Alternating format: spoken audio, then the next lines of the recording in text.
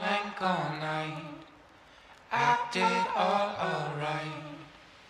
They told me for years there was no money in podcasting. Well, they were all wrong. This is an Ambiguous Podcast Solutions original podcast. A podcast, years in the making. Centered around You're listening to Talking with Tarashuk, with your host and founder of Ambiguous Podcast Solutions, Will Tarashuk. Join Will and his guests as they talk about anything and everything under the sun. I say this all the time. Now, Everything needs without to be further everywhere. ado, let's do Always. this.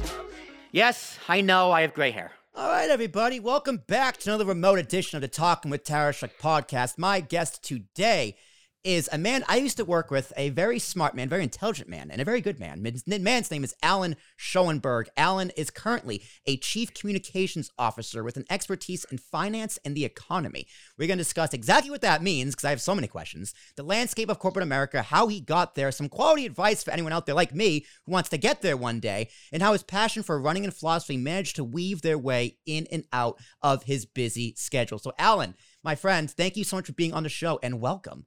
Will, thank you. And thanks for calling me your friend. I take that as a great honor of a badge of honor for me. So appreciate it. Yeah. So we met through work. You worked more closely with Leanne. Yep. And I believe Leanne was my supervisor. Then it was Anna. And then it was you. Am I right there? So that's correct. Correct. You're pretty high up few there. Few layers. So you're pretty high up there. So this is my first interview with actually someone from, I guess, an executive tier. Were you where were you in terms of the executive tier? Was it like more mid-level executive, high-level executive? I honestly don't know. Oh goodness, I don't know either. I don't know either.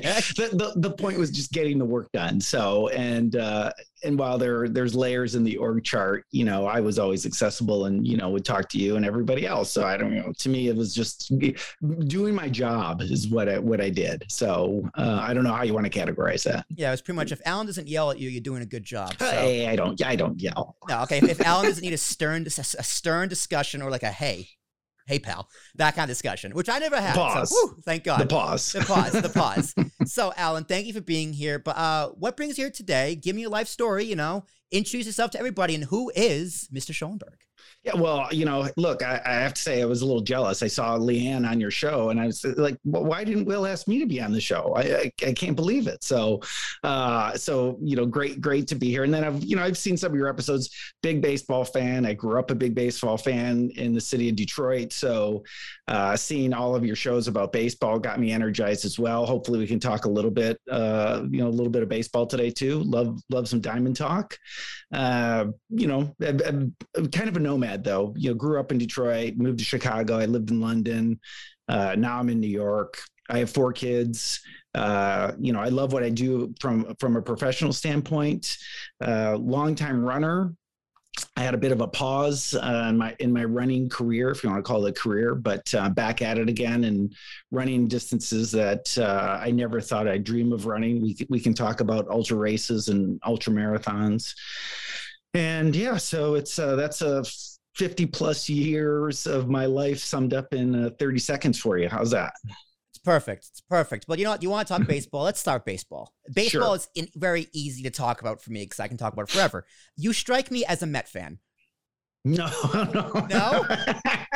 This is my guess. No. Who's your team? The Detroit Tigers. The Tigers? Yes. Well. I was born in 1968, of course, the year of the Tigers. Al Kaline, Mickey Lolich, Denny McLain winning the World Series against the Cardinals.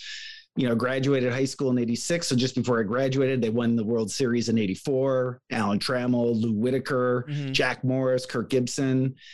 So yeah, I was, a Tiger fan from the day I was born. Of course, my father was a Tiger fan too. So that had an influence on me a little bit, but I've always been a Tiger fan.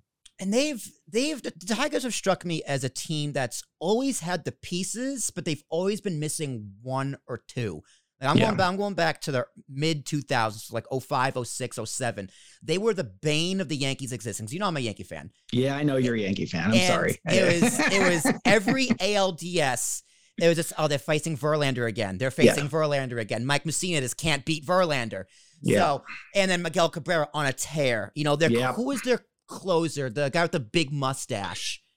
Oh, I know you're talking about. I forget his name. Can't remember. The big dude. My dad's going to kill me. He's going to yell at the screen for me. But, they had the Jim Leland, great manager. Yeah. Had a big history with the Pirates. But it's like, why couldn't the Tigers they got to the World Series and they lost to the Astros, I believe, in 06. Yeah. Right? Yep, they did. Correct. Yeah. So what was the missing piece for the Tigers? I every sport I played, I've always played a defensive role. So my feeling on every championship is defense wins championship. So whether it's ice hockey and the Red Wings, basketball and the Pistons, Tigers and pitching. So to me, if a team always has a weak spot, it's always pitching in baseball, in my view. So I would say that team was, probably one pitcher away from winning it. I think that makes sense. I think that's historically that's been the Yankees' problem too, at least in the past 15 years or so. Yeah. And I've always had the feeling the Tigers always, 20 years have this good run every 20 years. They've kind of missed their window now, but they're struggling this year. So they're struggling. 5th place out of the 3 divisions now in the American. I'm still getting used to having 3 divisions in the American League. And it drives me nuts. I'm a purist. There used to be more. I thought is this East, West, Central? There used to be 2, right? There was East and West. Oh, was this the A? Oh, he's talking way back, talking like the AL. I shouldn't say way back, but back. I'll say back.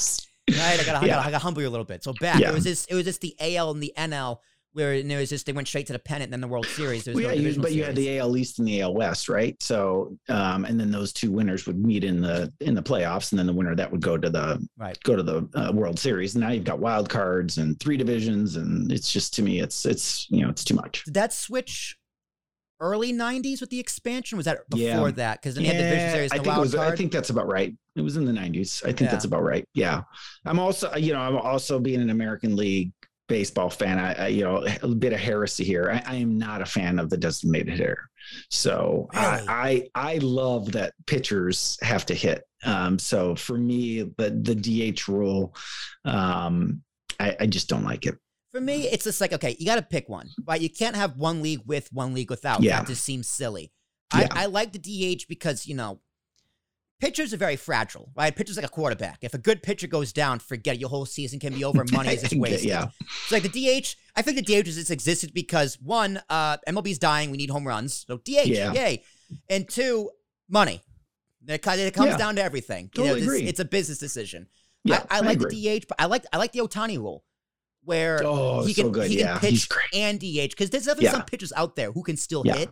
You just can't hit. Yeah.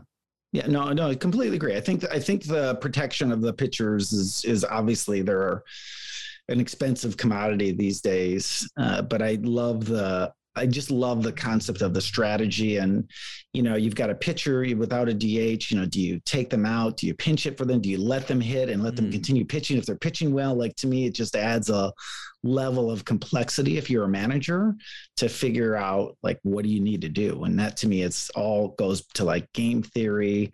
Now we can get a little into economics here. But there's a strategy around it. And what's the cost, the opportunity cost for taking out the pitcher and putting in a pinch hitter? And then you got to have a new pitcher. To me, that is, that's what I really enjoy about the sport.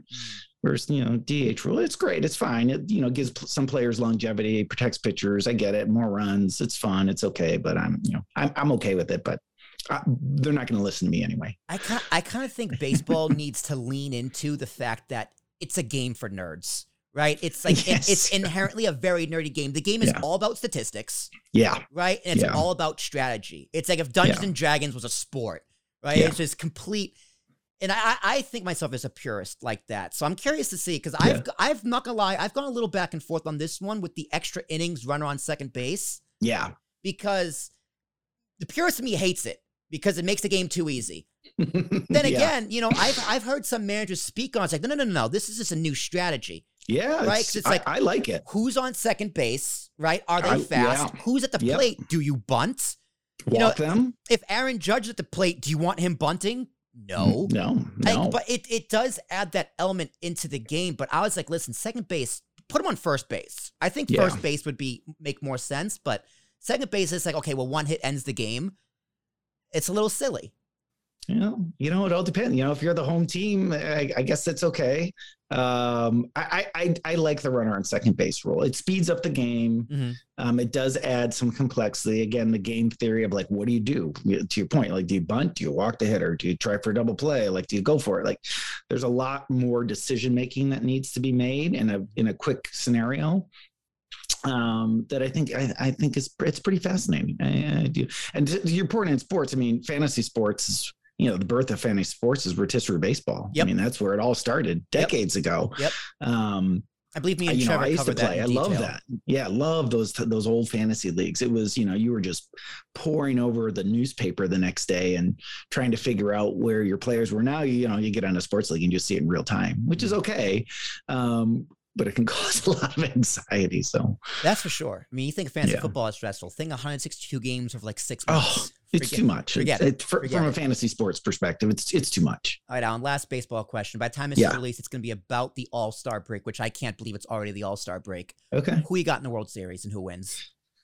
Oh, I think, right now, driver's seat is the Yankees. I really do. They're playing really well. If I had to take a National League team, though, I'd be the Dodgers. I love the Dodgers. So that's my National League team, my go-to team. So that's who I'm hoping for. And a Dodgers-Yankee series is always phenomenal. It is. I'm glad I wasn't alive in the 70s, although I kind of take that back because I would have loved to see it. Like, my dad loves telling me about Reggie Jackson and like the this like that summer of 77. I believe it was 77 with the Son of Sam. And then the Reggie Jackson is going crazy with Billy Martin and this the whole squad. Yeah. Wild. I would have loved to be alive at that time, but yeah, I was, and it was a great series. I remember, watching all those games with my dad, the Dodgers, Yankees, and it was phenomenal. Just a great series. I want the Subway Series. I am begging for the Subway Series. I want to see the Yankees come in and just whoop that ass on the Mets. That is just what I'm begging for. Yeah, it would be really interesting for sure. For sure. We'll see, Alan. But we're here to talk about economics, some philosophy, and then a little bit of corporate America. So where'd your passion for economics come from? Because it's not really something that, like, when you were a kid going, yes, numbers. Well, it does have what's the nickname for economics? It's the dismal science, right? Yeah. It's kind of boring. Depends on how you look at it. Like, I didn't grow up saying I want to be an economist or I wanted to do economics. I went to undergrads and, honestly, economics found me. I didn't find economics. So I had some early classes in micro and macroeconomics. I had a philosophy class, and I really loved that whole combination and thinking about, how do you solve problems? And at the heart of economics is really about human behavior and understanding human behavior. What incentives do you or apply to create behavior change? Just thinking about all of that and the way, people buy things, people don't buy things, how the labor market operates. My undergrad degree has a focus in labor economics. So it was really kind of peeling the onion on numbers and data and how things are working and why, and then trying to, predict models on what was happening. I just found really fascinating. It was almost like a game, if you think of it that way. And it's like a puzzle or a strategy game. So to me, at the heart of it, I just fell in love with it. I love economics. I love reading about it. I love following it. Most of the people like on Twitter or publications I read, following the economics writers. I just find that just continues to just really fascinate me. It's interesting. Now, I was speaking with Drew on this on our podcast, how like traders and people in economics really kind of converse and discuss everything on Twitter. Like you're talking like everybody knows who Jill is. Oh, Joe Malandrino, host of NASDAQ Trade Talks. Everyone knows who Jill is, right? She's a huge star on Twitter. My point is like people who speak economics on Twitter, which I kind of think about, is like, why? Out of all the places that converse and discuss things, 260 characters on Twitter? Or is it 280 now? It's just like 280. That's what you want to talk all your money? So like, how much of your time is this on Twitter going, moron? That's a good point. I would debate you, but I can't. Like, why Twitter? Twitter is a great platform. It's more the me platform in social media, right? So there's, a lot of people talk their book, right? So they talk their book, whatever it is, whatever your profession is, your job, your interest, you're talking your book. So I think, economists constantly doing research, constantly putting out sort of views and theories. It's a great platform for them to, bring up a debate and, sort of dust off their playbook per se. So I think econ Twitter has its own little world. That's, it's fascinating. Again, and to me, the challenge with Twitter, as you just said, it's the character limitation. So you have to really be succinct, get your point across, almost be a headline writer to some extent, and know how to be very brief and talk that way. And so it's interesting. I think out of all my platforms, Twitter is my least favorite. It's hard. It's really difficult. It's definitely the hardest. I'll give you that. It's definitely the hardest. Facebook has its. I scroll through Facebook for memes and things to laugh at and like news headlines. Go, that's ridiculous. Instagram memes to send my friends and texting people. I despise TikTok. YouTube's my favorite. I'm on YouTube all the time. I'm creating content for YouTube all the time, so I got to be on YouTube all the time. But it kind of all falls into communications, right? Yeah. So you were formerly a senior vice president and global head of communications and are currently a chief communications officer. So what exactly does all of that mean? I think that the thing that everybody relies on today in the world is communications. Mm-hmm. And, you just named several platforms. I mean, we didn't have those 10, 15, 20 years ago, right? So the world, in my world professionally, has changed dramatically. The amount of information, the amount of communication, the amount of research data, people who are now influencers, we talked about econ Twitter. Well, there's all kinds of different levels of various professions and industries that have their own experts now in all these platforms. So one component of, what the profession does that I'm in, public relations and communications, is really trying to tie all that together. Is there a theme? Is there a trend? Who should we talk to? Who can help influence things? Who do we need to talk with? Who should understand what we're doing? So there's that, again, the kind of real-time aggregation, game theory of like, where are things headed and what should we do component to it. That's the external side of it. And then there's always an internal side of all this too, right? Every organization has their own people that they need to talk with to educate, build awareness. What are we doing? How are we doing it? Who are the people that matter?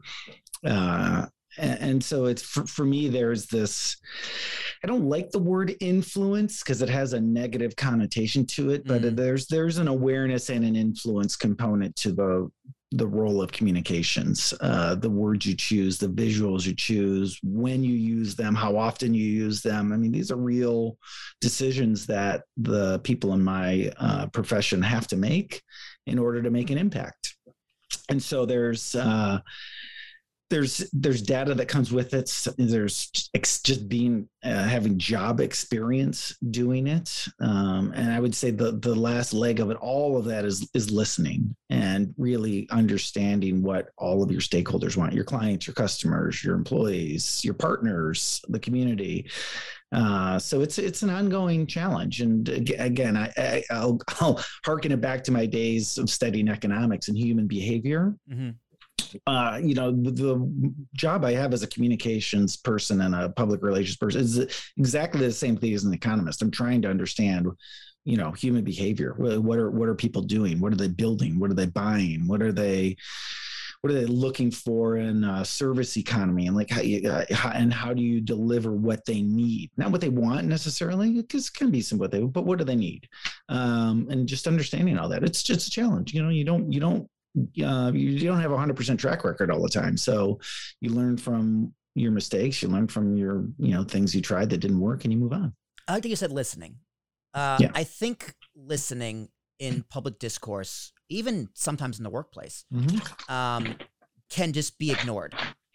Listening is kind of a lost, it's not like a dying art form. It's a skill people need to re-up on. And that's a big reason why I podcast. I think podcasting makes me an excellent listener. What did you say? Yeah, exactly. I think podcast. I'll say it again for people who weren't listening. I think podcasting makes me a better listener. I think over the past 20 years, let's say over the past 20 years, in your experience, in your opinion, do you think people have gotten better at communicating with all these new platforms, worse, or is it kind of this similar? It just evolves a little bit. Can I say it depends? That's always a valid answer for everything. It depends. Yeah, we are drowning in information. Yeah. Right. I can remember starting in this profession early on in the 90s, in the early 90s, and you had plenty of time. You could read your publications and you'd put things together and you'd send it out and you'd mail it or fact. Like there was not this sense of immediacy, urgency that there is today. And I think part of what makes people really successful today, no matter what their job is or what they're doing, is just slowing down and asking yourself, is this an emergency right now? Like, if I don't do it today and I wait a day or I wait an hour, is it going to make a difference? I think that is a real soft skill today that a lot of people find challenging, including myself, because there is this, again, we live in this 24/7 immediacy, urgency, nonstop digital world, it seems.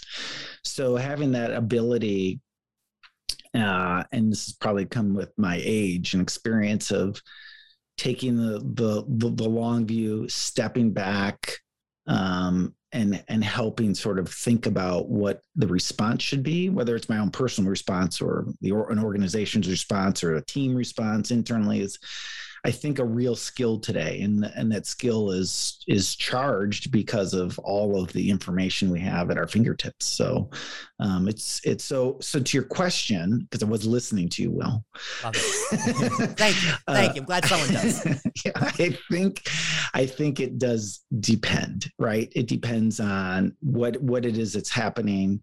I think having more information certainly lets people, like a researcher, for instance, or an analyst, really dive into all that information and come up with a conclusion. I think that on the flip side, though, all that information, does make people probably react more than they should react. And you see examples of more of the reaction in real time versus the slower, methodical, step back, think about it reaction. So I think there's a misconception that social media is just driving all of this like hardcore reaction, emotional responses all the time. I think you don't see the slow, methodical answers and responses. So it's a bit different. It's hard to answer. I do think it's both. So how can someone become a better listener? Because I like what you said about, like, take your time and like don't react to things immediately. Sure, like, let it marinate. Can I do this now? If I try and do it tomorrow, will the situation change where it makes it easier instead of reacting on it right now? So I think that's great advice. I think I need to take you up on that one. But how can people just become better listeners and communicators? There's going to be a few answers to that question. So no one solution. There's no silver bullet. One, I think just learning the practice of slowing down and making it a habit is critical. I meditate every day. I have a regular habit of just slowing myself down, checking in with myself. So meditations, I study Stoicism. I study Buddhism. All of that over years has just accumulated into me just being able to regulate myself. And I think self-regulation is a very, very important skill that people can benefit from. That's number one. Number two, I think is something also that I practice is stakeholder management. Before I respond or think of a response, I am thinking a lot about who is the audience and what are they in a panic and an urgency, and do I need to calm things down? Are they just want the best answer when I get it to them? We get into this immediate reply syndrome. So you have to think a little bit about who the audience is and what that response time requires. And it could be, I think a lot of the best answers are just acknowledging you have something from somebody. Got it. I'm going to work on it. Or thanks for sending all this. Give me until tomorrow and I'll come back to you. Like, setting expectations is my third point. I don't think people set expectations with others as well as they should. And that to me is also something that I've learned over time from many mentors, that if you can manage others' expectations of what they expect from you, then the results will always be better. If my client knows I'm going to have something to them by this Thursday, they understand it's this Thursday. If, my kids understand that, I'm at work and I, can't play sports with them until I get off my job until later tonight, and then we can go, like, it's managing their expectations. So I would say all three of those things are really key and critical. And again, it goes back to what we were just talking about. Like, we live in a world that is just moving super fast. No, for sure. So how do you manage, I guess, general expectations? Like, even with your friends and family, right? Because you were a global head of communications. So that means the whole globe, right? So you're working with people in Europe, you're working with people in Asia, hell, you're working with people in California, right? So like APAC hours could be 3 a.m. over here in the States. Yeah. And if you got to communicate with those people, that gets in the way of the rest of your life. So you as a executive, you as a professional, also you as a husband and a father, how do you balance all of that? And like, how do you put out fires from people who speak a different language than you? Yeah.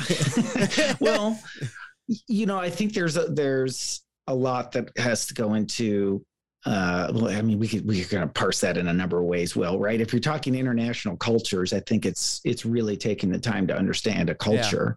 Yeah, I'm fortunate that I lived in London for 4 years. And so I worked with people from really literally all over Europe. And I got to understand very deeply different cultures. And then living in a different culture, I was my favorite saying to my kids is, look, you're a foreigner in a foreign land. So just, mind you, I know everybody speaks English in England, but you're still a foreigner. Right. So I think that experience was, and being exposed to so many different cultures by traveling everywhere was a huge benefit to me. And I'm incredibly grateful and fortunate for that opportunity that it gave me, because it taught me a lot about other people and dealing with other people and the differences in people. So that you learn patience and you learn understanding very quickly. I think asking a lot of questions also is important. You can't set expectations if you don't know what they are, and you don't know what they are unless you ask a lot of questions. So asking questions also is important. And then to me, it's, again, maybe it's come with age and just being a little bit wiser, but slowing down and for my kids, for example, just being a good example to them, not lecturing them, but showing them, I think goes a long way. And I think that for executives and people in business goes a long way as well. Walk your talk is important. And if they see that, then they understand versus you just telling them or sending them a text. But if they see that behavior, then it makes a difference. So like a hypothetical situation, right?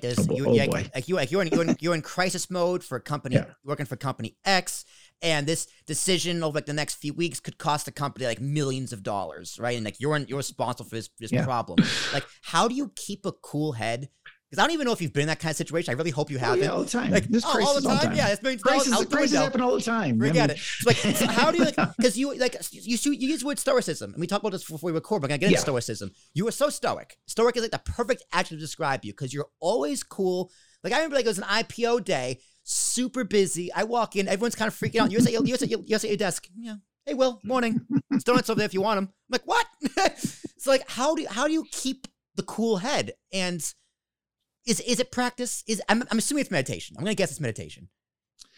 Meditation has a lot to do with it, for sure. I think that's helped me slow down a lot. I think keeping calm under pressure is it's something I studied in my graduate school program. I wrote my thesis on crisis management and what does it take to be a leader in a crisis, and emotions and emotional responses came out as, a very, very clear thing in my research. And I did qualitative and quantitative research for that paper, the thesis. So I learned a lot from that. I studied crisis management, and there was always a fallback onto the idea of you learn from it. So what are you going to learn from it and apply in the future? So do I get worried when things happen? And the other thing is, define a crisis. Everybody defines it differently, right? Mm-hmm. I've heard multiple times, we're in a crisis. Well, it's not really a crisis. It's a problem, right? It's an issue. We need to address it. So crisis is a very personal definition I've learned over time as well.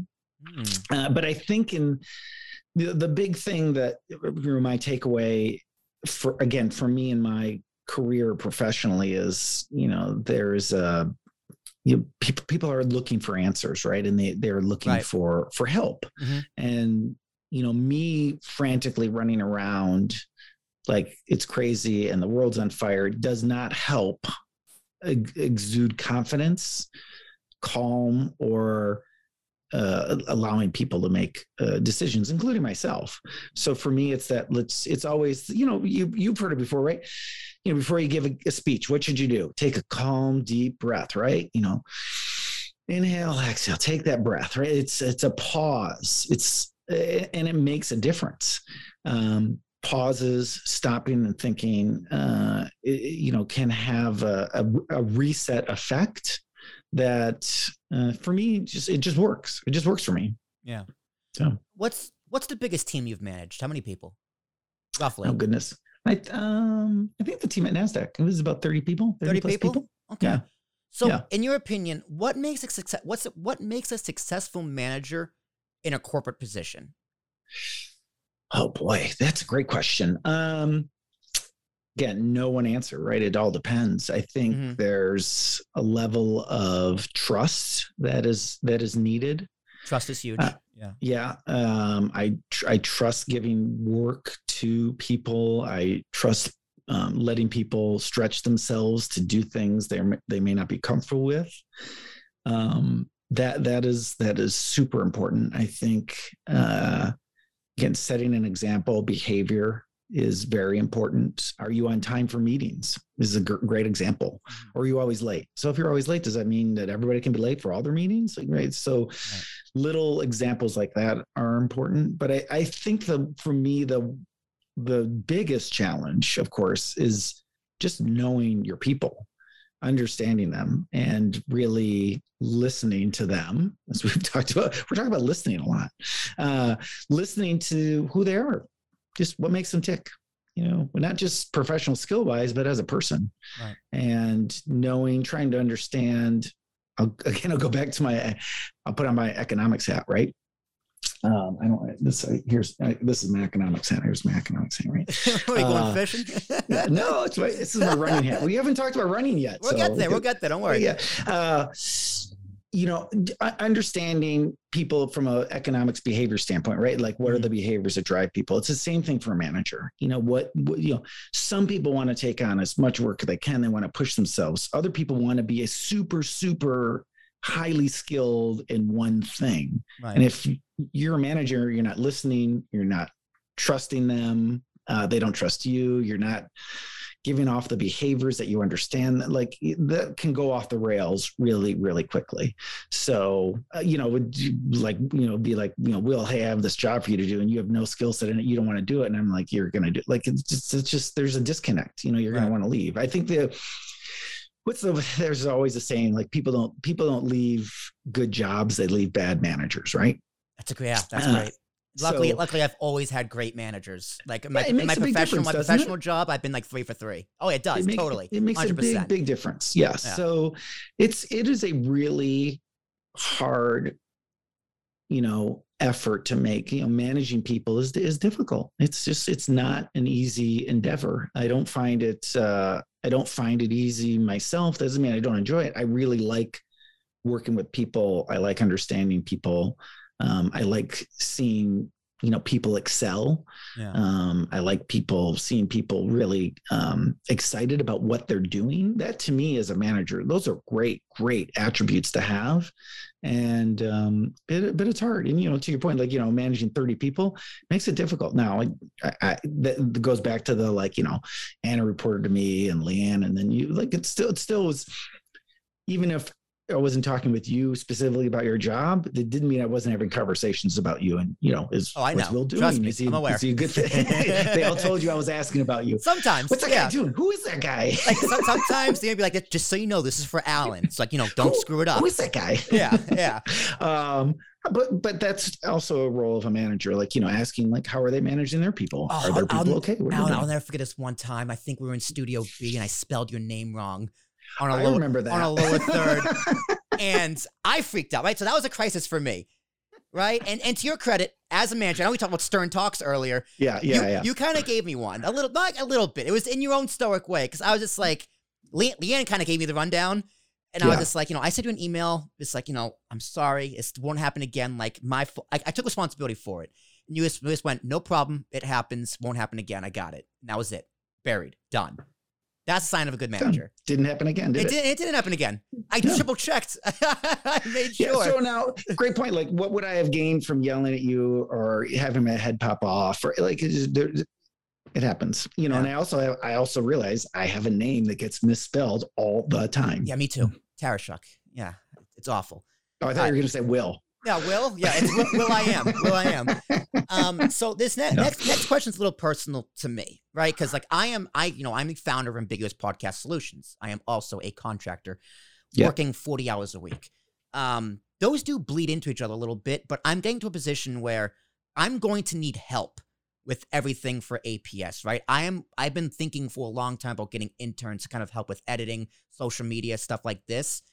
But what's holding me back is I, as a manager, want to make sure I give them the time and my attention that they deserve to be successful, especially if they're interns. Yeah. Which is very hard for me to balance because I have so much responsibility and I put so much responsibility on myself. Yeah. How can I better balance that and still be successful, balancing my own personal work with managing a team? Because managing a team, I'm going to be good at it. I just know it. But I need to find the time because I got to give the respect to my team, not just I need this done, don't bother me. Yeah. So how can I do that? I think you need to have one thinking in your mindset in this aspect, and it helps me is that helping others helps you. Right. So if you think of it that way, and we'll break that down a little bit, but working with your interns, your staff, your team, whatever it is that you have, I don't know, your army of people that work at your podcast, or your production company, but taking time to talk to them and walk them through things makes you think about them, makes you think about what has to be done. You learn from them because they'll ask questions. They may have an idea that makes you think a little bit differently. So if you think that every question or every engagement with someone you're helping is an opportunity for you to get better, it makes that making time for others a lot easier to think about. Because otherwise, to your point, you could just say I don't have time. I just don't have time. I'm too busy. I can't do that. But if you think about, well, let's see, if I set up a 30-minute meeting every week and we talk about these things and we talk about ideas and I listen to them and they give me some ideas, maybe I want to research that. And maybe I didn't think about doing it this way. And then you add another skill set to your repertoire. So I think there is always this, and not to be selfish about it, but we all want to learn. We all want to get better at what we do. Yeah. We all want to succeed. We want to help our clients succeed. I think if you just take that and shift your mindset a little bit of what do I need to do? I think that would help. Do you find workers work better on a tight leash where they need to be told what to do, or a little bit looser like me, which kind of just like, hey, here's the expectation. I trust you to go do it. I know the answer is it depends. But I guess, it does. In your experience, where do you find there's more of people who like to be told what to do, or people who like a little more freedom, like structured freedom? I'll call it structured freedom. Yeah. Again, my own personal view is I like to give people freedom to do things on their own. Now, that doesn't mean I'm not involved or not giving direction or not helping, not behind the scenes, but there is a belief in my mind that, people want to learn and succeed and feel like they are doing it on their own. I'm the same way. Right. So I love when someone gives me a project and the question or the directive is figure it out. That's awesome. I love that. I love having something given to me with a clean white sheet of paper and I can build it. I love that. It's half my job. It's half my job. Yeah. So I take that in the same, but again, that's my belief and how I work. And I know everybody's different. So again, as managing people and working with people, you have to understand what everybody needs. And some people need a little bit more direction and, some people that might be more junior and others don't. But I like to give people the opportunity to figure it out on your own. And if you need help, I always tell people I work with, just raise your hand. See, just raise your hand. I'm not a, intimidating person to come sit with. If you want to have a meeting with me, I love meeting with people. Let's go get a coffee. Let's have a Zoom call. Come, let's go get lunch. We can talk about it however way you want to. Yeah, you are very approachable. Yeah. So then that goes back to manage others' expectations, right? What I talked about, the importance of managing other, I expect people to manage my expectations. If I give you a project and I don't give you a clear directive, you should ask me questions, and that's my fault. And I take responsibility for that, but then you should be responsible enough to say, you didn't give me a deadline on this. Do you have a deadline? And who should I work with? You didn't tell me. Oh, I'll be the first to admit, that's my fault. I'm sorry. I need it this day, and you should talk with these two people. Yeah. But I definitely like the idea of you should go figure it out on your own. I think that's the way people learn. And I think people feel really good about themselves when they can figure stuff out on their own. Yeah, I do too. That's how I like to work. If I was to hire someone, I'd really expect listen, I'll give you all the content in the world, but I just need you to develop a social strategy, schedule posts, and go build a weird. How you do that is completely up to you, right? And legally, but I feel weird saying that's my. I feel like that's a weird expectation to put on someone. I feel like I almost feel like that's the sign of a bad manager. No. I know where you're coming from. It doesn't mean you just walk away, right? Yeah. Of course, I'd still be there for questions and the guidance. Ask them 2 days later, how's it going? Do you need some help? Do you have some questions? Give them prompts. Give people prompts. That's okay. I mean, I love when someone, if I'm given a project and someone checks in, hey, how's everything going? Do you need some help? When my boss does that, I love it. A, it shows they care. B, it shows they want to help. And they're all in. And then I know the importance of it. So again, mindset is really important in all of this as both a manager and someone being managed. All right, that's great advice, Allan. Thank you. I appreciate that. Sure. All right. Sure. Climbing the corporate ladder. You've made your how fast did you climb the corporate ladder? How fast? How early into your career was? You know what? I'm here. I am an executive. Why are you so stuck on being an executive? I founded a company, Allan. What do you mean? You are an executive then. I mean, anyone can just call themselves an executive, right? But it's right now it's a team of 5 people essentially, right? Okay. We all have our responsibilities. I got a partner in Nashville who manages his own stuff and does his own thing. I got a partner in North Dakota who's doing his own stuff. I got a partner in Montclair, New Jersey doing his own stuff, and then there's me. Here's what I will tell you from my experience of what's worked and what's not worked. I can tell you every time that I had a job or promotion where I went in thinking I'm the boss, I'm the leader, this is what we were going to do things. It failed miserably. When I went into a position just saying, hey, I just want to do things really well. Let's all succeed. Let's be a team and let's move forward is when I succeeded the most. So there is this, these are my experiences. I think, rising up the corporate ladder or however you want to put it is, if you make others win and others succeed, you will succeed. If you are only focused on yourself succeeding, you are going to fail. Okay. I believe again, that.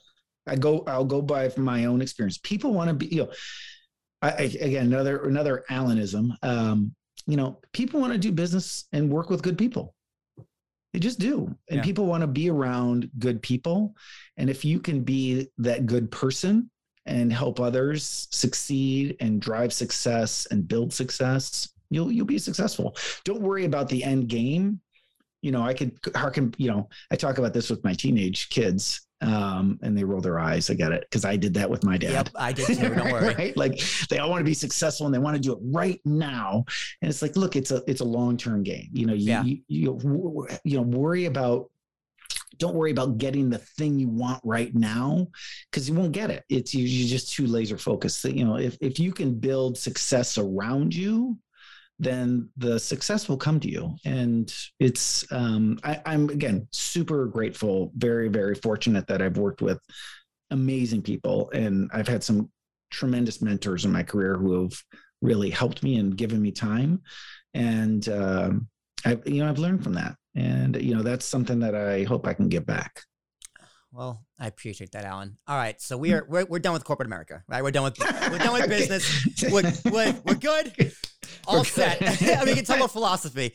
Sure. So you told me about Stoicism. Mm-hmm. I forget the guy's name you mentioned, and then Buddhism. Yeah. So there's a lot of guys in Stoicism. You can go back to like Marcus Aurelius and his original, diaries, the meditations. But there's a lot to be taken away from that, and those, the theory and philosophy around Stoicism. I think, it has a bad name of being stoic. You're so stoic. But Stoicism really is the study of yourself and making yourself a better person and questioning who you are and what you're doing. That in essence is Stoicism. Yeah, so I Googled it. Wikipedia told me the Stoics provided a unified account of the world constructed from ideals of logic, monistic physics, and naturalistic ethics. Of these, they emphasized ethics as the main focus of human knowledge, and their logical theories were more interest than later philosophers. Stoicism teaches the development of self-control and fortitude and means of overcoming destructive emotions, which honestly, in economics and business, that's huge. Yeah. It's humongous. Philosophy holds that becoming a clear and unbiased thinker allows one to understand universal reason. So is that just kind of naturally, instinctively who you are as a person, or is that a learned behavior for yourself? To me, it's learned. It's not learned.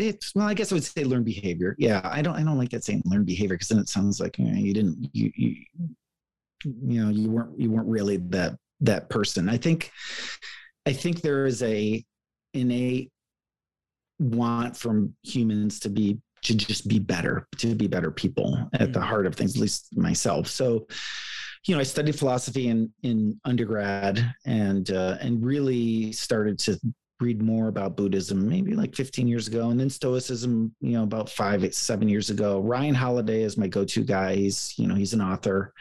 He's written several books about Stoicism. He runs the Daily Stoic website, the Daily Stoic email.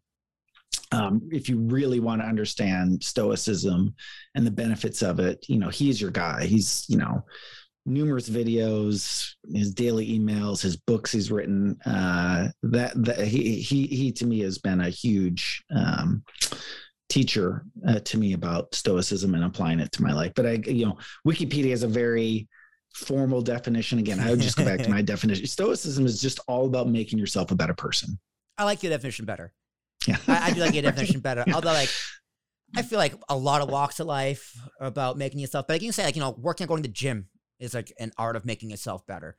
Yeah. Right. No, but fitting your definition, no, I think it totally makes sense. It's more internal, right? It's more about very internal. It's more about the mind. And I think a lot of people like myself, I have generalized anxiety. I've had it since a kid. Allan, I don't know if you're going to believe this, but I didn't talk in kindergarten. Like throughout the whole school year, I didn't say a word out loud, like in the classroom. Your podcast would not have been that good in kindergarten. It would have been it would have been a lot of whispering in people's ears.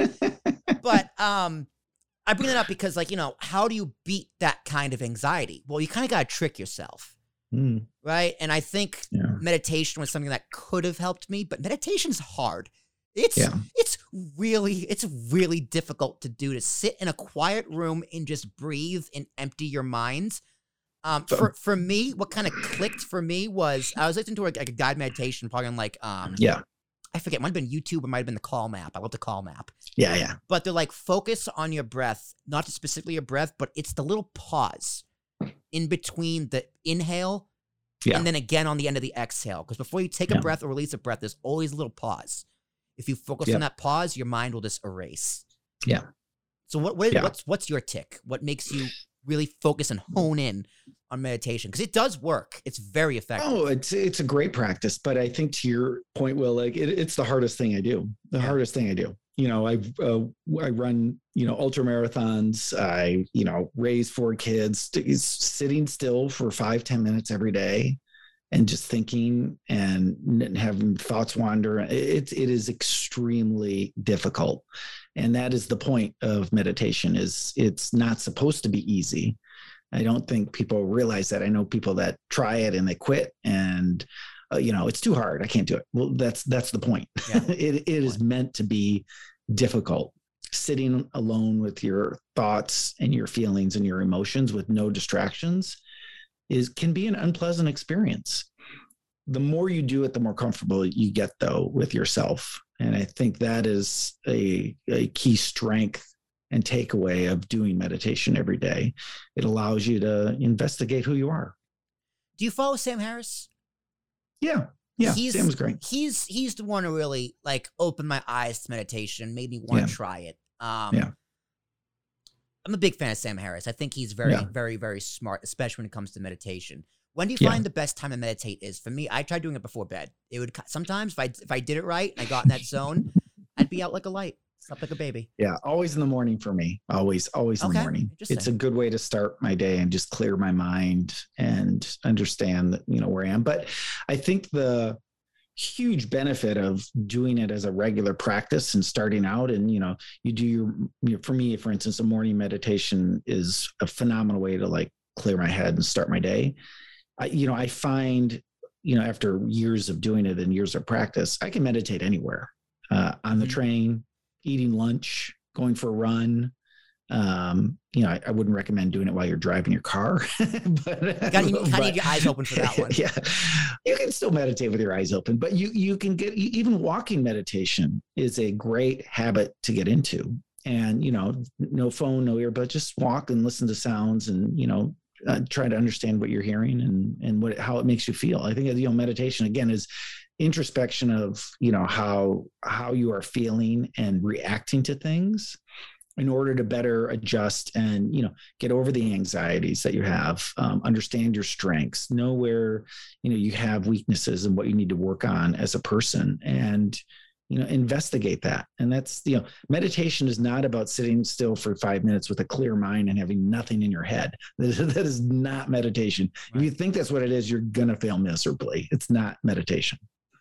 How long do you meditate for? Do you have a set time, or it's kind of just, you feel it in your mind, you feel it in your body, and you go, I'm good?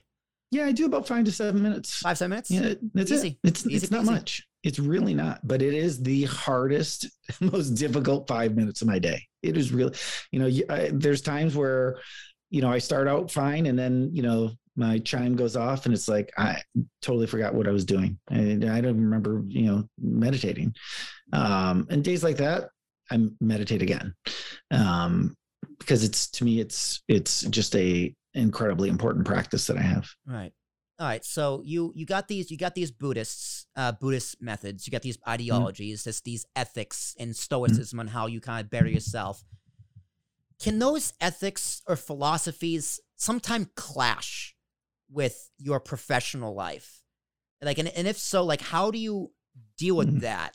Either from someone under you or above you. Because if they're under you, you can just kind of go, well, too bad, I'm the boss. If they're above you, it's kind of like how do you balance that? Because like, especially someone who thinks logically, sometimes the worst enemy of someone who thinks logically is someone who thinks illogically, right? It's like, how do you balance that with like, I have my way of thinking, my morals, my values through these teaching I've taught myself. It's been very beneficial.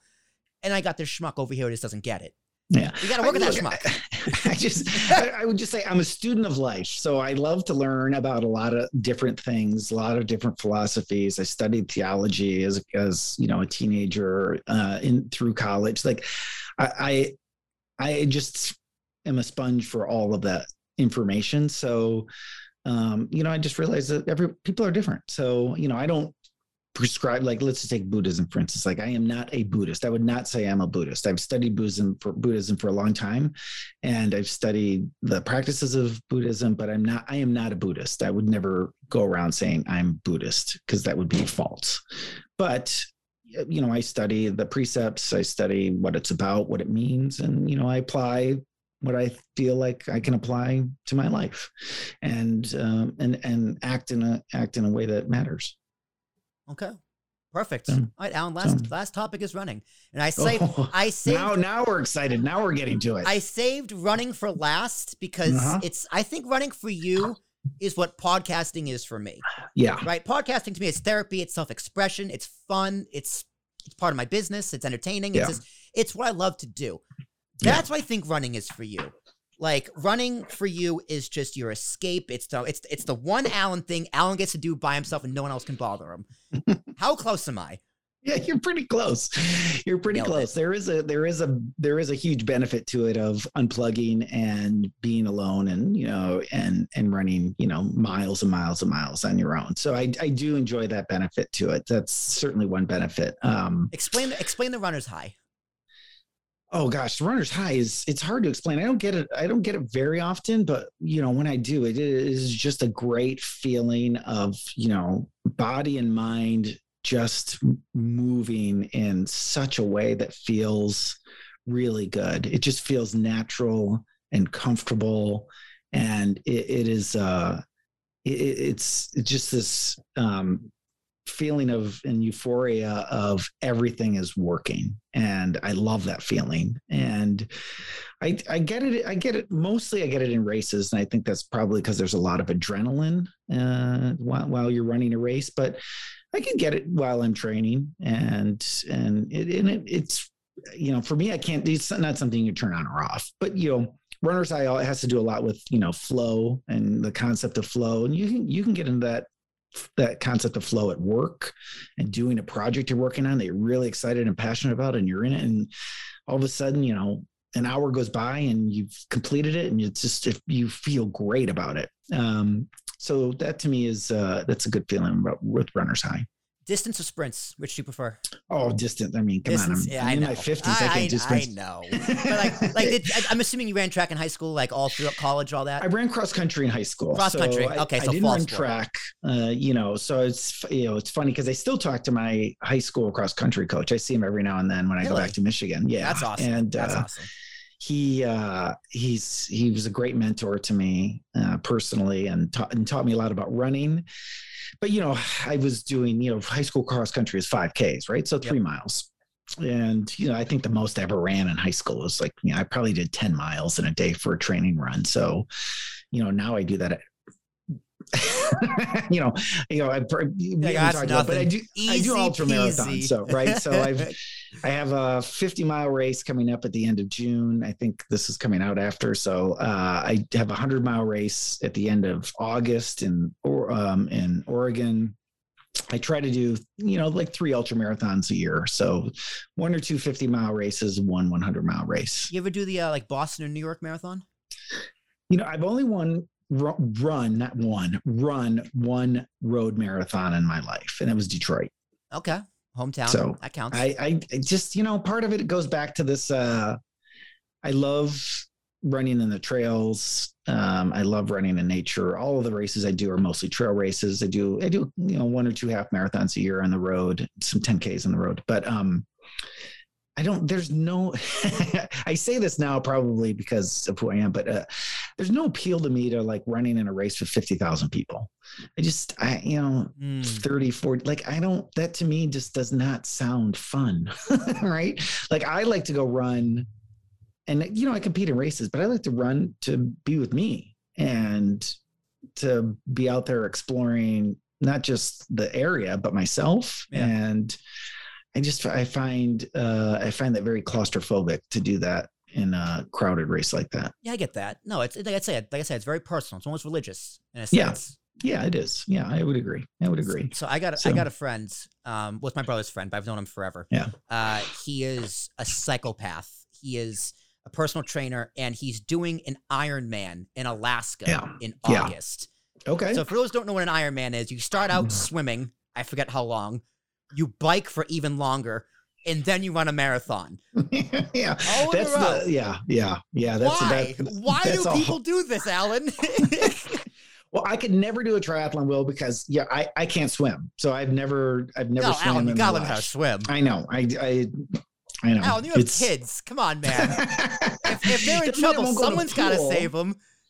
If I were to do a triathlon, I'd have to ask if I could get those like rubber floaties for my arms. Get the swimmies. Get a noodle. A tube. A noodle. Yeah. And I'm not ashamed of it. I just can't swim. I had a experience as a little kid, and just never got back in the pool. So, fair enough.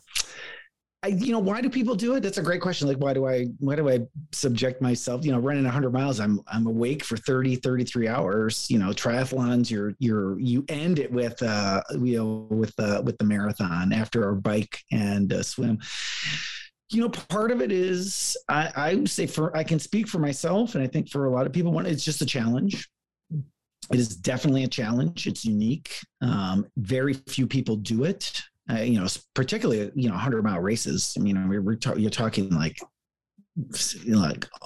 well under 1% of people in the world do it every year. So there was a uniqueness to it and a challenge. But I love running. So it's something that I really, really enjoy.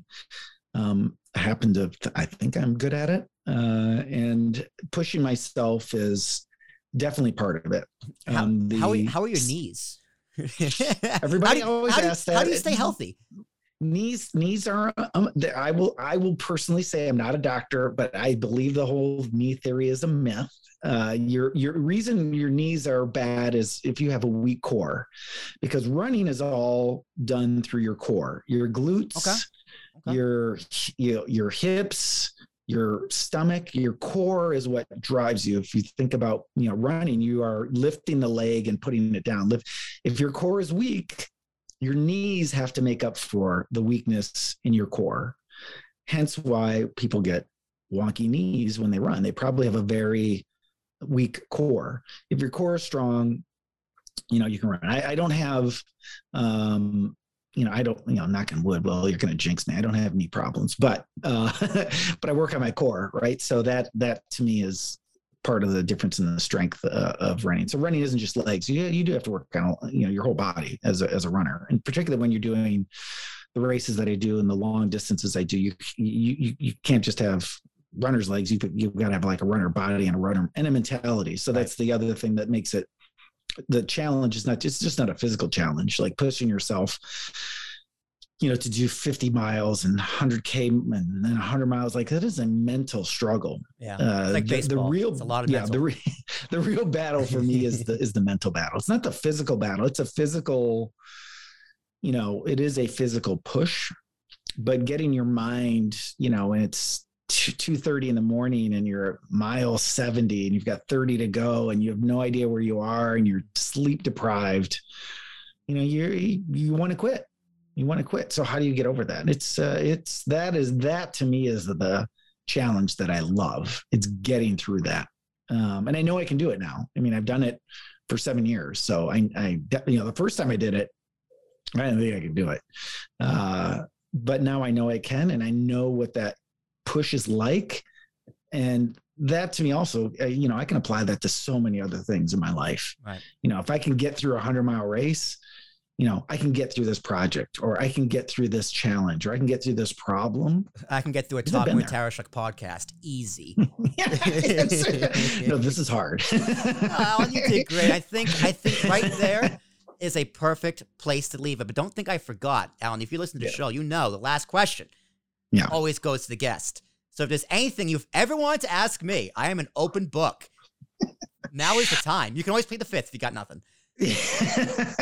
Well, I was going to ask you in terms of, I'm gonna keep it on the podcast side of things. Most people do. So I want to know what is your end goal, your end dream, when it comes to what you're doing, because you're natural at it, you enjoy it. So where do you want this dream of yours to go? Well, I mean, that's a great question. I ask myself that all the time. And luckily, I have the base answer, and then the rest kind of changes depending on my mindset. So the base answer is Ambiguous Podcast Solutions. Me and the 4 guys founded Ambiguous Podcast Solutions. Our goal for that is to go public. And then as soon as it goes public, I'm done. I'm selling. I'm gone. I want nothing to do with a publicly traded company. It sounds like a nightmare. However, I also own Willie T Productions, which is my sole proprietor, where I own everything. What that's going to be, well, is and going to be, is just my podcasting, my stuff. I want to manage a small team, probably about 5-6 people, have my own studio, a personal studio in my basement, and my actual studio I can go to, fly people in, have guests in person. Like Allan, if I was rich and famous living in Tennessee, I'd buy you a plane ticket, get you a hotel, and you do it in the studio, right? Literally like what Rogan does. So that's the kind of thing I want to do. I want to just podcast forever, whether from in my studio, which I own and operate, or from home where I can be a stay-at-home dad, or anything. My main goal is to make APS a success. We all go our separate ways. I do my own thing while working with those relationships we still build, and just podcast forever. Because luckily, I can be 95 years old, God willing, and still be on this microphone annoying people. It's going to happen. It can happen. It's going to be easy. I can't wait. You're right. You can. I think that is with the capabilities of technology today, and you could certainly have your podcast for forever. Yeah. Why not? And I want to keep relationships I make along the way. So like my current employer, I never want to leave, right? I've been working there almost 3 years now, and I never want to leave. I want to adapt. I want to blend, if that's possible. If not, I'll cross that bridge when I get there and see where I am. But I like the fact that I have options, and that to me is security. Yeah. So that eventually is my end goal, because podcasting is my life. Podcasting is what I do. I am a podcaster. Well, I would say you're learning a very important skill that will last you the rest of your life. Conversing with people, asking really good questions, and listening. Communication and listening. Allan, I think we got a theme. But all right, ladies and gentlemen, that has been Allan Schoenberg, a good friend of mine. Allan, this has been a great time. I'm very happy you decided to do this. Anything you want to share, people can find you. If you want to plug anything, my friend, the floor is yours.